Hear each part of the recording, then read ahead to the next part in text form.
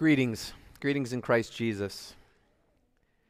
So we get to the last petition now in the Lord's Prayer and examine this template, this model that Jesus gave us to pray. And I pray that it be a blessing to all of us. Last week, we watched the movie San Andreas. This is the movie that depicts the massive earthquake hitting California, the big one. And so if you're in the middle of all what would have been happening there, one moment everything is good, everything is peaceful, everything is calm, everything just, the sun is shining, everything is right, and then all of a sudden everything cracks beneath you. And now what was once solid, what was once good, what was once right is cracked, and the ground is shaking beneath your feet, and buildings are crumbling, and so stuff is falling on your head from the sky. So you're in the middle of chaos, you're in the middle of destruction now. And as you see this kind of being depicted in this movie, you have some people who, from their selfish actions, bring destruction on themselves. And then you have others who just are innocently running along, trying to flee, trying to be safe, and they randomly get hit by objects falling from the sky. So what once was good is now just utterly destroyed, utterly ruined, utter chaos. I think it's really a good microcosm and a good it helps us understand that this is what sin has done to our world. This is what sin has done to our life. It was once so good, but sin ruined our relationship with God. Sin ruined our relationship with each other, and sin has brought all kinds of trouble and hardship and sorrow into our life. And sometimes it's because there is sin in my own heart, and it brings trouble down on myself by the things that I do. And it brings hardship into my life and in my family's life. And other times it is just because I live in a sinful, crumbling, deteriorating world filled with evil. And sometimes I just get randomly hit. I get hit by the drunk driver. I get laid out by the nasty disease because we just live in a world that is destroyed by evil. And so the whole world has been ruined by evil. Creation, all of creation, even earthquakes are part of the fact that creation, all of creation has been groaning ever since that fall into sin. So evil includes all of the bad things that are now part of our life as a result of the fall into sin. And first of all, evil threatens our soul, our relationship with God. And secondly, evil threatens our body, our life, our property, our reputation. But this world that was once so good, so beautiful, so perfect, has been absolutely and utterly destroyed and ruined by sin. And it affects every last part of our lives. And yet, what is the question that the people of the world around us are so often asking? What question do we find ourselves asking so often? Is sin really so bad? Is sin so bad? I've spoken with couples living together before being married many times. And oftentimes, the conversation will go along these kind of lines. Well, come on, Pastor, it's 2015. Everyone's doing it. It's just a common practice, common law. It just makes financial sense. It just makes practical sense. I don't want to commit the same mistake my parents did because they got divorced, and so it didn't work for them, so I want to make sure that we're compatible. now there's children involved, so, just be extra messy. So then it all comes out with something like this.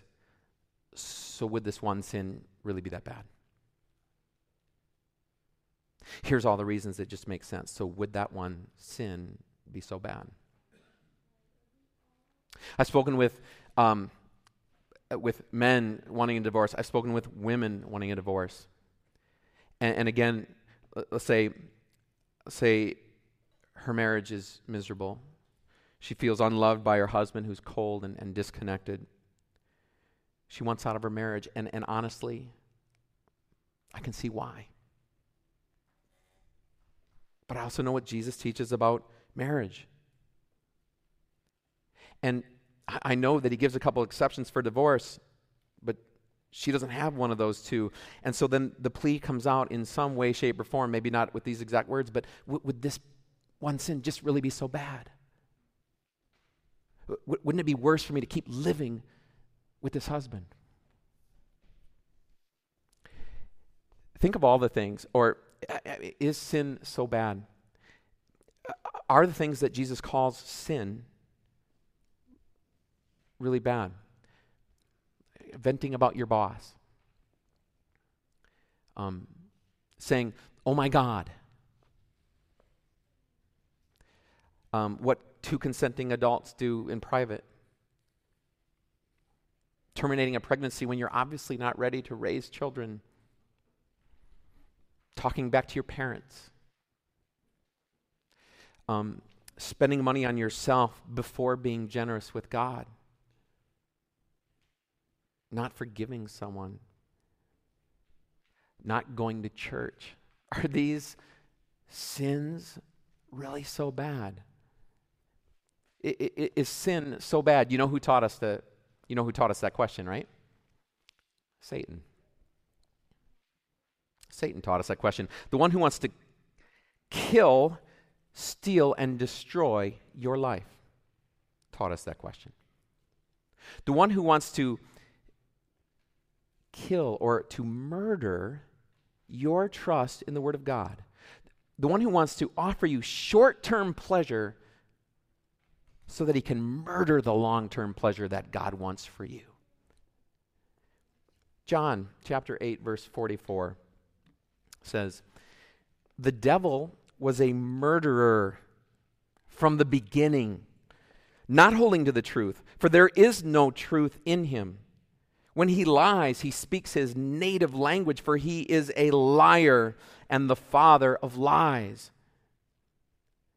From the beginning, the devil has been lying to us, telling us lies to murder the good that God wants for us. And since he's been doing it from the beginning, he's really good at it. Okay, he has tempted millions of people just like you. He knows what works with the egocentric, career-centered man. He knows what works with the insecure woman. He knows what works with the teenage boy. He knows what works with the curious child. He knows what works with a person exactly like you. And he knows just when to approach you with that question of his, is sin so bad? Wouldn't you be happier if? Wouldn't it work out better for you if? In order to get us to think that sin isn't so bad, there is one lie the devil has to convince us of. It is the same lie that convinced David to commit adultery and murder. It is the same lie that convinced Hitler to murder millions. It is the same lie that convinced your son or daughter to talk back to you or to lie to you. It is the same lie that has caused every sin in all of history. You know what the lie is? Here's the lie. God is not good. That's it. That's what it all boils down to. That lie. God is not good. Go to the Garden of Eden, Adam and Eve. Everything was good. Everything was perfect between God and Adam and Eve. Everything was perfect in this world that God had created. Everything was so good. But then Satan showed up and suggested, maybe God is not good. Well, why wouldn't he want you to be eating from this tree? Maybe he's trying to hold something back from you. Maybe God is withholding something good from you. Maybe God is not good. Maybe God is actually insecure and jealous, and he doesn't want you to be like he is. Things are good, but maybe things could be better. Maybe God really isn't good. That's the same lie. That's the same exact lie that Satan has been using on us today. Maybe God really doesn't know what's best for you or me, because maybe God isn't good. And so, to get us to wonder, is sin so bad? The devil has to get us to wonder, is God so good? Think of all the things that God says are bad. Getting a divorce because you're unhappy. Not forgiving someone. Sex outside of marriage. Not being generous with God. Talking back to your parents. Using God's name in vain, killing unborn babies, putting other things ahead of worshiping God in your life. We could go on with the list of the things that God in his Bible says are not bad. And God clearly speaks about all of these things. But Satan gets you to doubt whether or not God is good. So you're hearing a list like that and you say, yeah, okay, I know God says that. I heard it in church. But is God who said it good?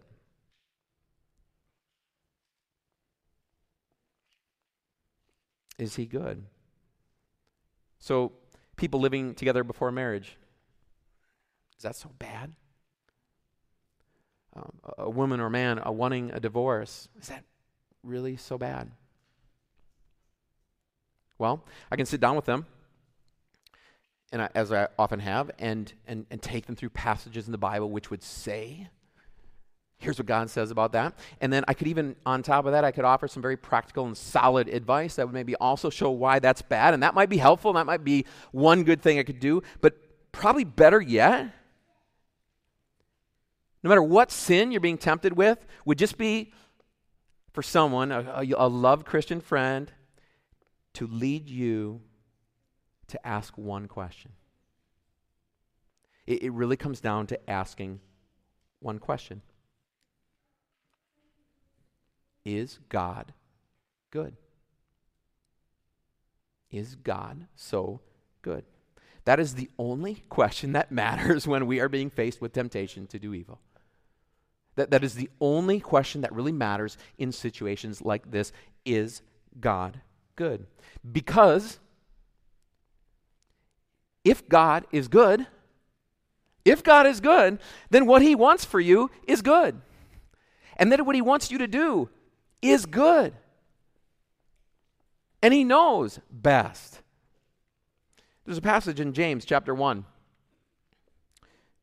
Don't be deceived, my dear brothers. Every good and perfect gift is from above, coming down from the Father of heavenly lights, who does not change like shifting shadows.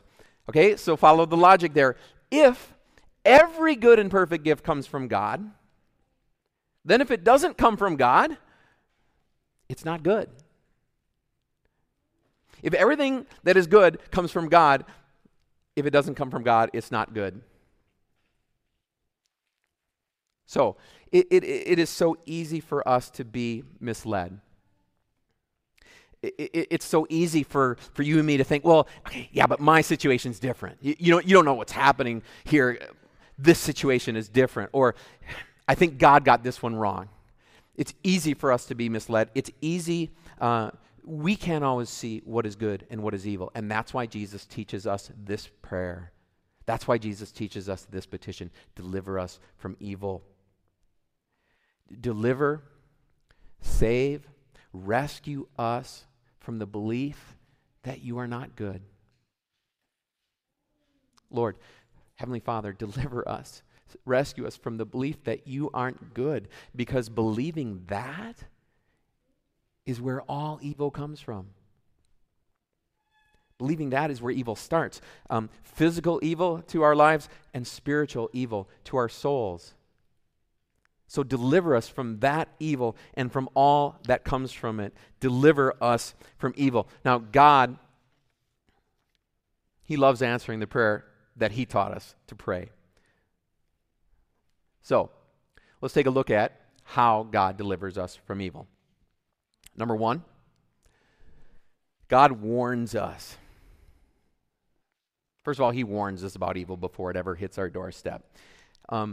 There's a great story in the Bible, very early on pages of the Bible. Are you familiar with the account of Cain and Abel, the first two brothers? Now, Cain got upset and jealous and angry because God accepted his brother Abel's sacrifice, but he rejected Cain's sacrifice. So Cain got jealous and angry.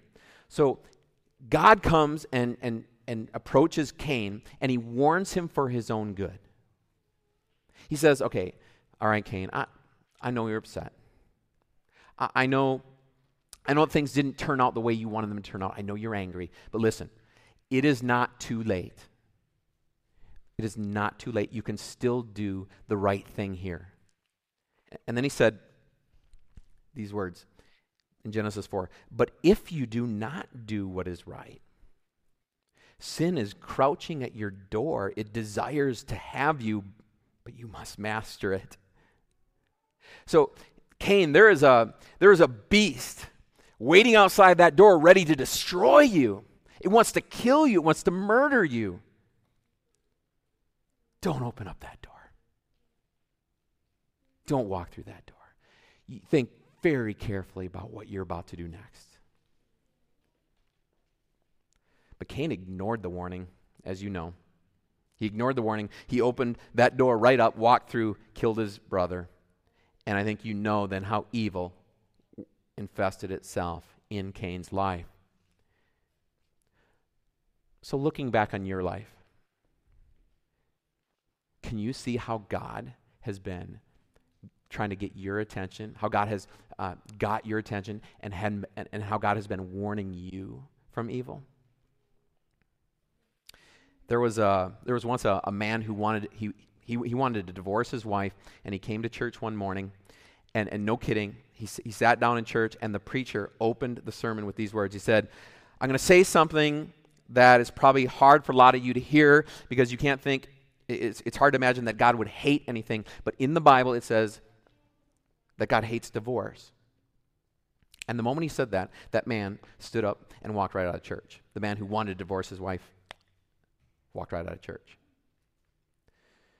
Now, years later, after a very painful and messy divorce, he came back to the church and he got a recording of that sermon he missed.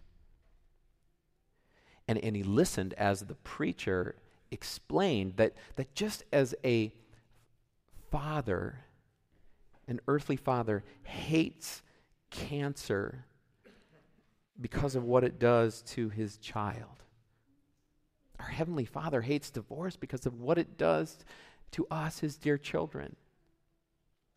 And that man wept and he cried as he listened to the warnings in this sermon, because it seemed to him that the preacher was describing exactly what had since happened in his life and family from that day forward. A lot of times after church, or sometimes after church, people come up to me and they'll say something like, Pastor, were you like spying in our house today or this week? Because what you said up there was exactly what I needed to hear. It just hit us over the head like a hammer. That wasn't me. That is not me. God's word speaks right into our lives when we need to hear it the most. I believe that God has a way of using his word to warn us of the evil and the danger that would threaten us. God has a way of using his word to warn us of the evil that would be so destructive in our lives. So number one, God delivers us from evil by warning us from it. Number two, God keeps evil away from us. So sometimes God just keeps he just keeps it away from us. First of all, he sometimes keeps it away from our bodies physically by using angels to protect us. We had this passage from Psalm 91. Then no harm will befall you, no disaster will come near your tent, for he will command his angels concerning you to guard you in all your ways. And it's not there, but then they will lift you up in your hands so that you will not strike your foot on a stone. More often than we would ever know, God keeps evil from harming us. You all have your own story of the car accident you didn't get in, or the way that God protected you with his angels. Interestingly, just after we were done watching that movie last week, the movie went off, and the TV went on, and the news was on, and it was showing Hurricane Patricia, the most powerful ever recorded hurricane in history, bearing down on Mexico. And it was very surreal to just see something like that after watching a movie about the destruction of the world. And we just started praying because it looked like the end of the world for people on that shore of Mexico. But as you probably followed, other than leaving a wide swath of wetness from Mexico right up to here over the last week, people were not harmed. I have no doubt millions of people around the world were praying. And I have no doubt there was a situation where God just delivered thousands of people from evil. So sometimes, not all the time, but sometimes when he knows it is right and good, God delivers us. He uses angels and he delivers us from evil physically. But especially, God often keeps evil away from us, from our souls, by using the Holy Spirit.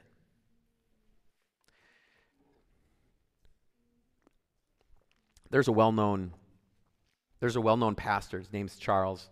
He's been pastor for many years, goes on a lot of speaking tours. And so he's traveling a lot, and those tours get tiring and exhausting, staying in hotels a lot. And so you're staying in hotels, you're getting tired, you're getting exhausted, you're getting lonely. And on one of these trips, he's traveling in Canada, and he's tired and he's lonely, he's exhausted, and he's staying in his hotel after a long day. And he's heading up the elevator to his room on the 6th floor, and just before the elevator doors closed, they walked in. 2 young, attractive, flirtatious women.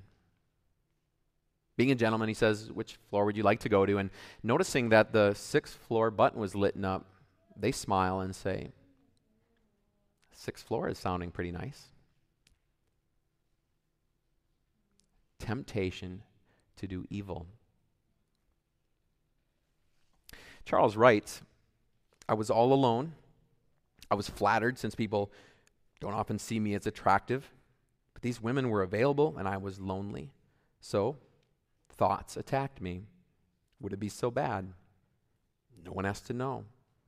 I'll never see them again.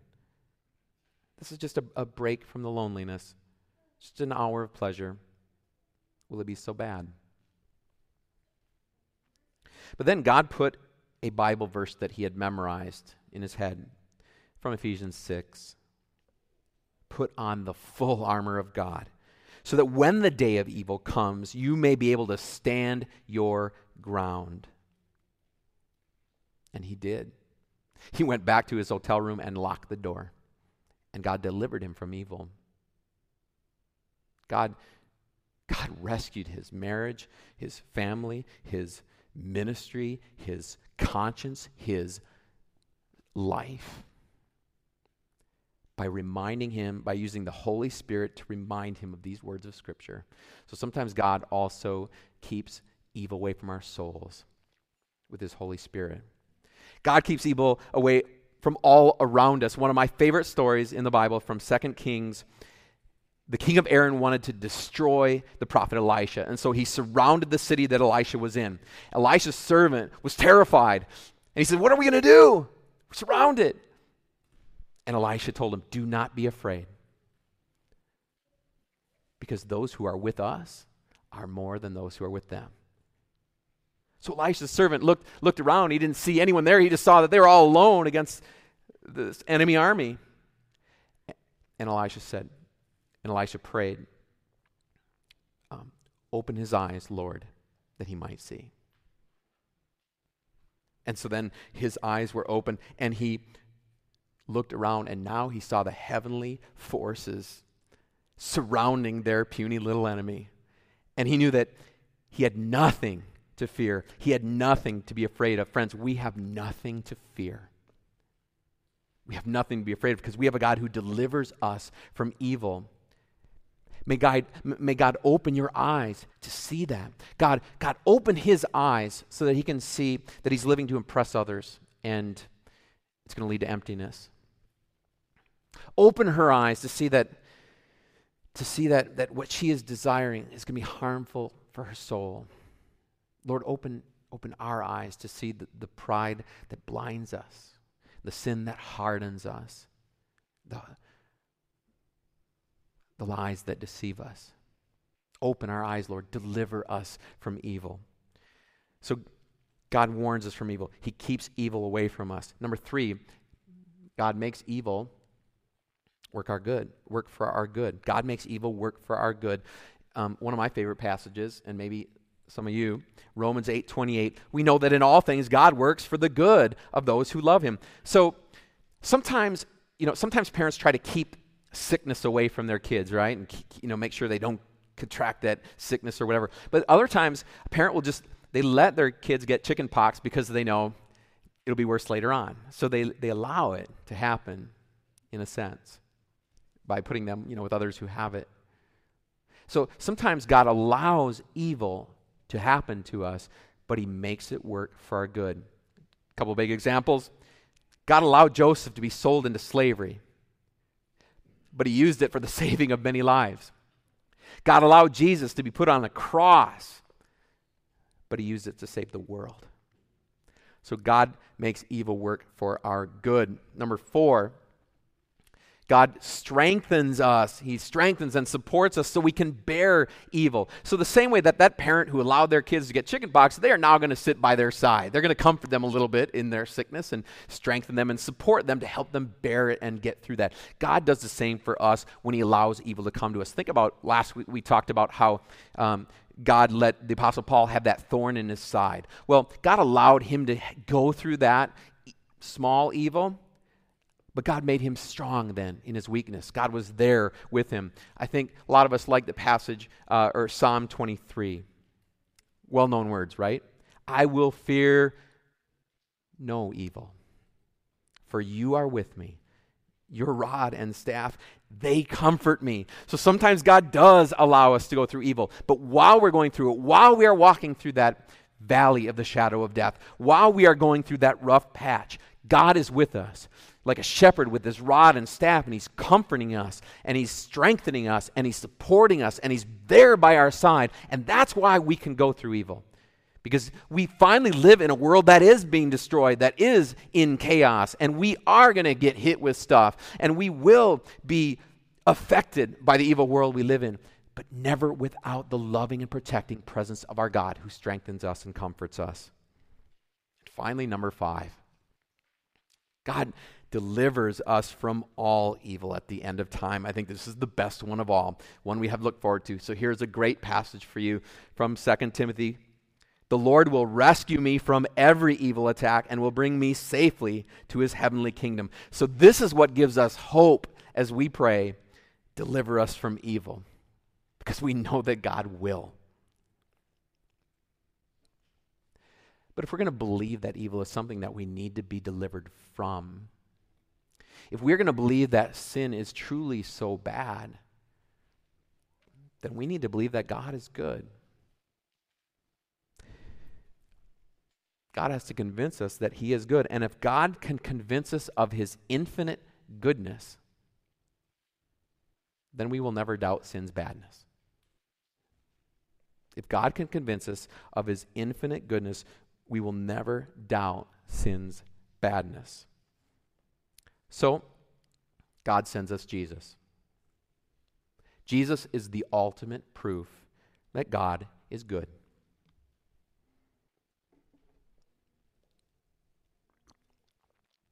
He is the ultimate proof that God is good. If you believe in Jesus, then you have to admit, you have to confess that God is good. Let me tell you why. Put yourself back in the Garden of Eden, okay? Now, except here's the thing. You are God. I want you to pretend that you are God, and you show up in the Garden of Eden right after Adam and Eve fall into sin. What are you going to say to them? What are you going to say to them?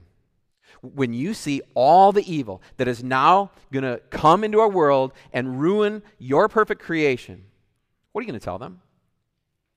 When you see all of the murder and the wars and the Holocaust and the miscarriages and the divorce and the child abuse and the hurt and the harm and the pain and all that, when you see all the evil that is now going to be part of this perfect world you created because they didn't trust that you were good, what would you tell them? You know what God told them? God looked at Satan and he said, I'm going to deliver them. A child is going to be born from the woman who is going to crush your head. I am going to fix everything that you broke here. Now, if God said that, how can we believe that God is not good? You and I have asked so often in our own ways and in our own words, is sin so bad? And we have gone our own ways, and we have tried our own paths, and we have continually thought that our ways were better. But God has said again and again to us, I forgive you. Even when we question his goodness, Jesus comes down from heaven and dies for our badness. Do you wonder if God is good? Then look at Jesus on the cross. Look at Jesus on the cross. You see a God who came down to earth so that you could be in heaven. A God who was willing to die so that you might live. A God who was willing to endure hell so that you could spend an eternity in heaven. And Satan tries to get us to believe that God is not good. That lie just doesn't work when you're looking at the cross. This God isn't good. This God who's dying for me, who is taking my sins away, who is giving me his perfection, who is giving up everything so that I could have everything, that God isn't good? Really? At the cross, that lie is obviously a lie. At the cross, God proves that he is good so that we could never doubt that sin is bad. See, if God is good, then sin is bad. If God is good, sin is bad. The reason that Christians love God's rules is because we know the God who loved us even while we were breaking his rules. We look at the cross and we see a God who loved us so much that he paid for our sins. We hear from him all the time, I forgive you. I keep no record of your wrongs. I love you. And so we know that God is good. And therefore his rules are good. So you're talking to that woman wanting a divorce, and you sympathize with her. You sympathize with her, and you say, I can see why that way would seem better to you. But I know that's not what God says. And I know God is good. You're talking to that couple living together before marriage, and you can say, I know why this seems easier, why it seems the right way to go, but I know that's not what God wants. And I know that God is good.